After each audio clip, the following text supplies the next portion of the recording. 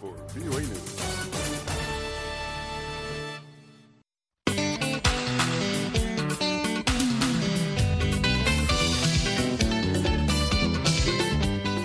Good morning, Africa. Welcome to Daybreak Africa from the Voice of America. I'm James Butte in Washington. Today is Thursday, July 28th, and here are some of the stories we are covering. A new report says millions of lives are at risk from the surging HIV/AIDS epidemic.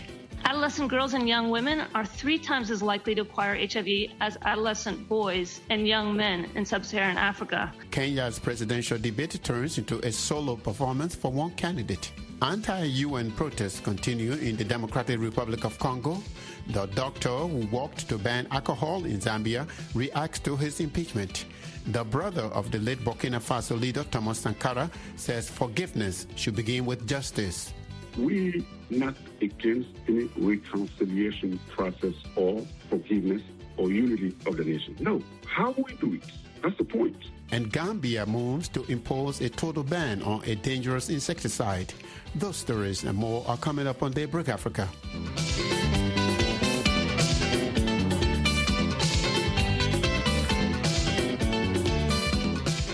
The United Nations AIDS program says progress is stalling on ending HIV/AIDS as a public health crisis by 2030, and that action is needed to get it back on track.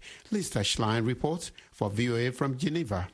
The UNAIDS program issued its assessment in a new report pointing to recent data that showed 1.5 million people were newly infected with HIV, the virus that causes AIDS. That is over 1 million more new infections than the global estimate set by the United Nations. The report found that in the span of a year, the AIDS pandemic took 1 life every minute, around 650,000 deaths. Mary Mabey, the director for Impact with UNAIDS, called these deaths preventable. She notes effective HIV treatment and tools to prevent, detect, and treat opportunistic infections are available, but are not provided equitably across the world. Among those disproportionately affected by new infections, she says, are young women and adolescent girls. Adolescent girls and young women are 3 times as likely to acquire HIV as adolescent boys and young men in sub-Saharan Africa. While men are less likely than women to obtain an antiretroviral therapy or achieve viral suppression, this leads to continued new infections in their female partners. The report finds new HIV infections have been rising for several years in Eastern Europe and Central Asia, the Middle East, North America, and Latin America. It says new infections are rising in Asia and the Pacific, the world's most populous region. Officials say the rise is particularly alarming as infections in the region previously had been falling. Eastern Southern Africa and Western Central Africa are still seeing declines, but the Eastern Southern Africa decline is slowing down. That rate in which it was dropping before is not as fast as it was before. Western Central Africa has seen a rapid increase in treatment, mostly in Nigeria, which is slowing the epidemic as well in terms of the new infections. The report says global disruptions, including the COVID-19 pandemic and the war in Ukraine, have slowed many HIV prevention efforts. Those crises, it notes, have created difficulties for many people to access services to receive the life-saving treatment they need. The assessment comes ahead of the 24th International AIDS Conference being held in Montreal, Canada, and virtually this week. The talks run from July 29th through August 2nd. Lisa Schlein for VOA News, Geneva. The younger brother of the late head of state of Burkina Faso, Thomas Sankara, says the appropriate way for former President Blaise Compaoré to ask for forgiveness is for him to first submit to justice. Compaoré, then a close friend of Sankara, led a coup in 1987 during which Sankara was assassinated. A military court earlier this year found Compaoré complicit in the assassination of Sankara and sentenced him to life in absentia. On Tuesday this week, Compaoré apologized to all Burkinabe and the Sankara family for, in his words, all the acts I may have committed during my tenure. Paul Sankara, the younger brother of the late Sankara, says his family is not against forgiveness or reconciliation, but he says Compaoré must first respect the military court's decision. No, it's a couple of things. The first one is we need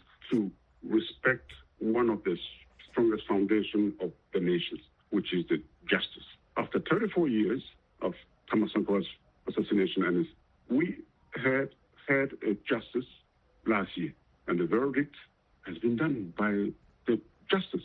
The best way for him would have been to respond to the justice. But the second level, this letter that has been released recently from Blaise Compaoré asking forgiveness, no one cannot give me the evidence, the proof that it comes from him. And you can't send your daughter and an Ivorian minister to read and ask for forgiveness. Is it still Ivorian or is Burkina? I don't know what. It's blurry. So that's exactly the first thing I need to say. We not against any reconciliation process or forgiveness or unity of the nation. No. How we do it? That's the point. So, Paul, former President Compaoré was found guilty and then he was sentenced. But we noticed that earlier this year he returned to Burkina Faso. What do you make of the fact that he returned, and how come did they not hold him to serve the sentence? Is there some kind of relationship between him and the military junta there? It shows exactly how things are not honest and true. That's a good evidence. Who had the initiative to send him from Ivory Coast to Burkina? One. Second, the current government in Burkina Faso, military that came in power through military coup, accepted. I don't know where they're trying to go with this approach. Or it means some people or some families are above the law. There's something wrong here. And the popular, it is justice for all of us or justice for some of us. We're not against the forgiveness and the reconciliation, not at all in unity. But let's figure out how we're going to do it in a strong way in order to avoid repeating the same mistake. Former President Compaoré is asking for forgiveness. Although you have mentioned several steps that you think he should have taken, let's assume he takes those steps. Will you or your family be able to forgive him? It's a question of different consideration in order to give you a correct answer. Not just Sankare's family, but other victims. Those families have certain custom and tradition. You have to get the point of view of different members of the families. After 37 years, families were dismantled in Burkina, out of Africa, Europe, and the U.S. So you can just few of the members of a given family take a decision. Once again, we're not against forgiveness. We are for the unity, reconciliation, and forgiveness under something honest, strong, which is the justice. Paul, thank you so much for speaking with us. I do appreciate very much. Thank you for having me. Paul Sankara is the younger brother of the late Burkina Faso head of state, Thomas Sankara. You are speaking with me in Washington, D.C. With less than 2 weeks before Kenya's elections, millions of Kenyans watched a presidential debate on Tuesday this week that had only one participant. Deputy President William Ruto appeared solo after his main opponent, Raila Odinga, refused to participate in the live event. Mohammed Yusuf reports from Nairobi. Deputy President had the stage to himself for 90 minutes to answer questions and explain what he will do if he occupied the president's office. We are a country that is faced with mounting challenges. We have a huge track record of what we have achieved, but there is tremendous opportunity out there for more to be achieved. And I believe I am the candidate with a plan to be able to get Kenya to the next level. He promised, among other things, to reduce the cost of living and fight corruption. Former Prime Minister Raila Odinga pulled out of the debate last week, saying he was not willing to debate someone who had no regard for ethics and public morals. Ruto responded Tuesday night. My competitor is not here because he doesn't have a plan. He doesn't have an agenda. He cannot articulate anything to the people of Kenya. That's why he's not here. A recent survey found Odinga holding a strong lead over Ruto heading into the final weeks before the August 9th election. Ruto has been deputy president for the past 10 years and held ministerial positions in the previous government. Michael Agwanda, a Kenyan political commentator, says Ruto is having trouble shaking off the political blame that comes with incumbency. I strongly believe that he was caught in between a hard place and a rock, because he's been part of the system for a very long time.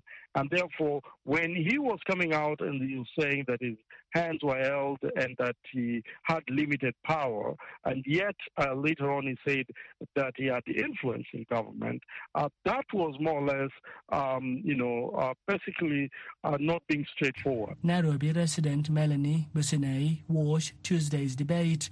She says it has changed her mind on who she will be voting for come August 9th, though she did not reveal which candidate she now prefers. I just hope for the best, and definitely yesterday's debate has changed who I was supposed to vote for. The fact that I have seen who can commit and who cannot, the promises and the agendas have always been the same since independence. Matilda Murage said she did not watch the debate. She says previous unfulfilled promises of earlier leaders have made her not vote. I don't trust anybody there. There's nobody I want to give my vote to because they lie, they steal. I'll just rather keep my vote. Ruto, who is 55, is running for the Kenyan presidency for the first time. The 77-year-old Odinga is making his fifth bid for the top job. Mohammed Yusuf for VOA News, Nairobi.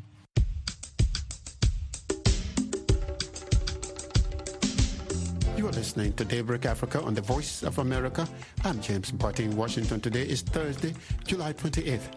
A nationwide labor protest in Nigeria spread to the capital, Abuja, on Wednesday as protesters sought to pressure authorities to resolve a payment dispute with university teachers. The lecturers walked out of classes February 14 over the dispute and an unfulfilled government promise to invest $500 million in public universities. As Timothy Obiezu reports from Abuja, the strike has affected millions of Nigerian students. Thousands of protesters comprising Nigerian workers from various sectors marched to the National Assembly on the second day of a solidarity protest for the Academic Staff Union of Universities, or ASU. The joint protest aims to pressure authorities to address lingering funding issues in public universities that prompted a lecturers' strike 5 months ago.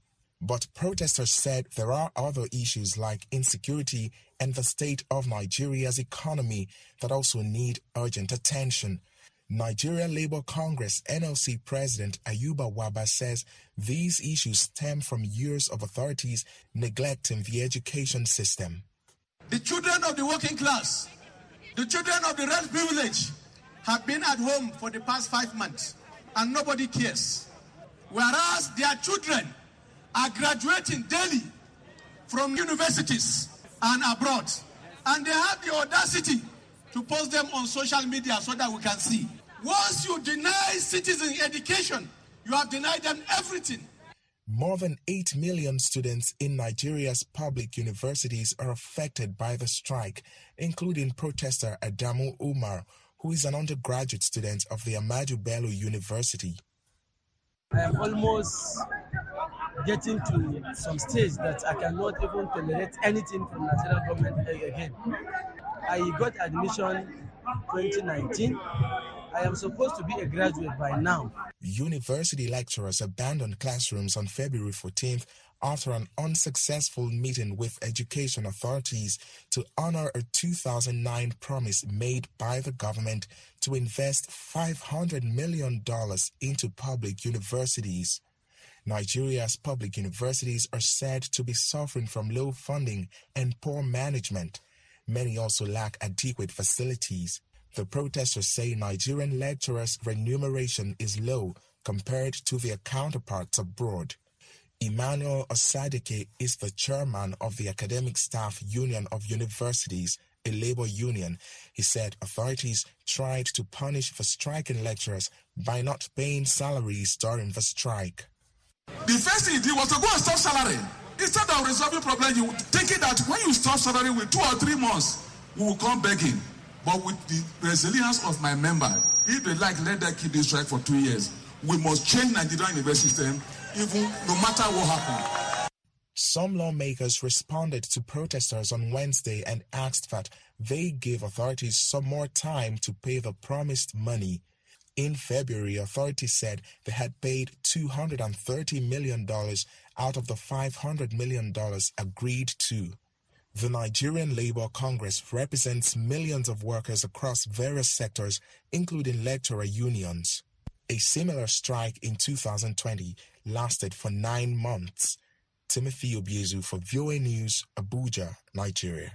Authorities in the Democratic Republic of Congo say 3 United Nations peacekeepers and at least 12 civilians were killed during the second day of anti-UN protest on Tuesday this week. The protests were triggered by civilians who accused the UN mission known as MONUSCO of failing to protect them against militia violence, which has continued for years. Reporter Jafar Al-Kanti tells viewers Carol Van Dam he witnessed 4 protesters who were shot with live bullets as people threw stones and torched a UN compound in Goma, the provincial capital of Congo's North Kivu province. From where I was, I saw 4 people touched with real bullets. 2 of them was killed at the same place, and 2 of them was evacuated to a hospital. What has the Congolese government's reaction been to all of this? The government said they are following all the situation and asked people to do not do any violence to peacekeepers. And as I told you, the governor said they want people to return back home to stop the violence, and their message was listened, and they will hear about what the government will decide.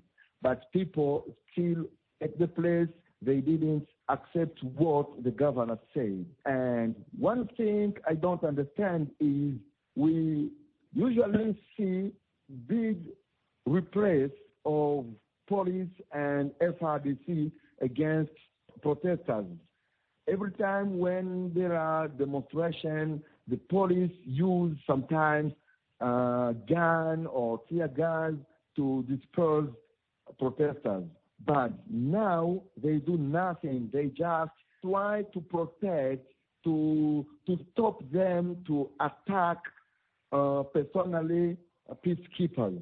You do see police and soldiers on the street, but they're not really doing anything? Yes, not only on streets. They are close to all UN installations. All UN plots, police and soldiers are there. And they are stopping people just by words. They talk to people. They are talking to people that it's not good to attack them, don't destroy, but they don't use the same engagement which they use when they want to repress demonstration in DRC. That was reporter Jafar Al-Kantanti. He was speaking on Tuesday from Goma with my colleague Carol Van Dam. A week ago, we brought to you the story of a Zambian medical doctor who started a walking campaign from the capital Lusaka to the central province capital of Kabwe, about 87 miles, to protest alcohol use in the country. Dr. Brian Sampa, president of the Residents Doctors Association of Zambia, says the government should ban alcohol use because it is destroying lives. Well, earlier this week, the Residents Doctors Association of Zambia impeached Dr. Sampa because it said he does not represent its views and concerns. Dr. Sampa tells me the decision to impeach him is illegal because it was made during a kangaroo court meeting. He also says what he calls an invisible hand was behind the decision. What they have been doing is, ever since I started talking about the shortages of drugs in March, and the other problems in the Ministry of Health, they have been trying to find ways to move me. Now, this time around, when I started the ban alcohol movement, it has been one of the unpopular moves. They used people. The people were sponsored, transported to the venue, and the permanent secretary for the Ministry of Health even wrote them a letter to ask all the hospital administrators to allow people to go for that illegal AGM. So that's the reason why when I saw that invisible hand involved, I couldn't even contain it. I just saw it as an obstacle to try and change the narrative and make me lose the focus. Instead of the ban alcohol, now I should start fighting for that position as RDA president. So the Medical Association Secretary General says that they decided to impeach you because you do not represent the concerns of the medical association. I'm assuming they are talking about your recent campaign to ban alcohol. Well, when I embarked on the campaign to ban alcohol, that was not a campaign for the association. And I made it clear that it was being done as a medical doctor who has experienced and seen the effects of alcohol in our country. Dr. Sampah, you mentioned earlier, I think you referred to an invincible hand. What exactly did you mean? Yeah, so what I mean is that we have a challenge here. Whenever you criticize the government, then you are labeled as if you are being opposition. So immediately I started talking about the lack of drugs in hospitals because we haven't had drugs for quite some time. So I've been talking about the drugs and advocating for the ministry to buy drugs. So the government even started the process of firing me. That's why I resigned 2 months ago, because they wanted to fire me. And with my advocates again, they haven't still been okay. So they have been following me, thinking that the thing that I was holding on to was RDAZ. When they took that step, I realized that if I hold on to RDAZ, I'm going to spend a lot of time fighting for a few months which are remaining for me. So I would rather let go so that now they have got nothing to follow about me. Then I continue pushing this other agenda of the ban alcohol and also advocating for better health in our country. About your ban alcohol campaign, I'm assuming you completed it. Yes, I completed it. Yes, how was it? Actually, it has done a lot of sensitization. From the day I started that work, the entire country was talking about it.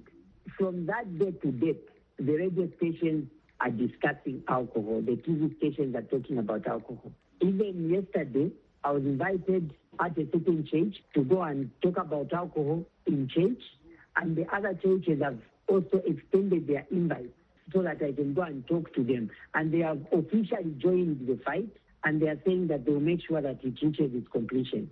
So a lot of people have come on board, including the youth. They are joining, and they are willing to do anything to ensure that alcohol is banned. That was Dr. Brian Sampah, the former president of the Resident Doctors Association of Zambia. Gambians are raising concern over the quality of the foods they consume. This follows the allegation that fishmongers are using a deadly insecticide called Sniper to preserve fish.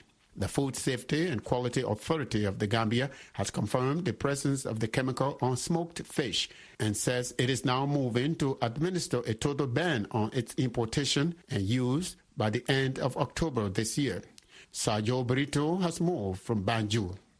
The public health scandal in the Gambia has aroused concern following investigations by the FSQA confirming the presence of chemicals in Sniper insecticide used in smoked fish meant for human consumption. Sniper is a synthetic organophosphate used to control insect pests in stored products. It was originally formulated to protect plants for use in households and for agricultural purposes. Described as a very dangerous chemical, public health experts have warned about its health implications, especially to the respiratory organs. Baidudu Jallo is the Director of Scientific Affairs at the Food Safety and Quality Authority of the Gambia. He says that some time ago, the government placed a moratorium on the importation of Sniper insecticide. But now, with the recent scandal, he says the Food Safety and Quality Authority and all the relevant stakeholders are now moving to administer a total ban on the importation and use of the dangerous chemical by October 31st. This is a serious matter because we are talking about chemicals finding their way into our foods. Manyima Kamara is a smoked fish vendor at Serekunda Market, one of the country's busiest in the city. She says she has never used the deadly chemical on her fish, adding that reports of Sniper use by fishmongers have greatly affected her business. For VOA Daybreak Africa, I am Sergio Brito in Banjul, the Gambia. And that's it for this Thursday, July 28th edition of Daybreak Africa. Have a great day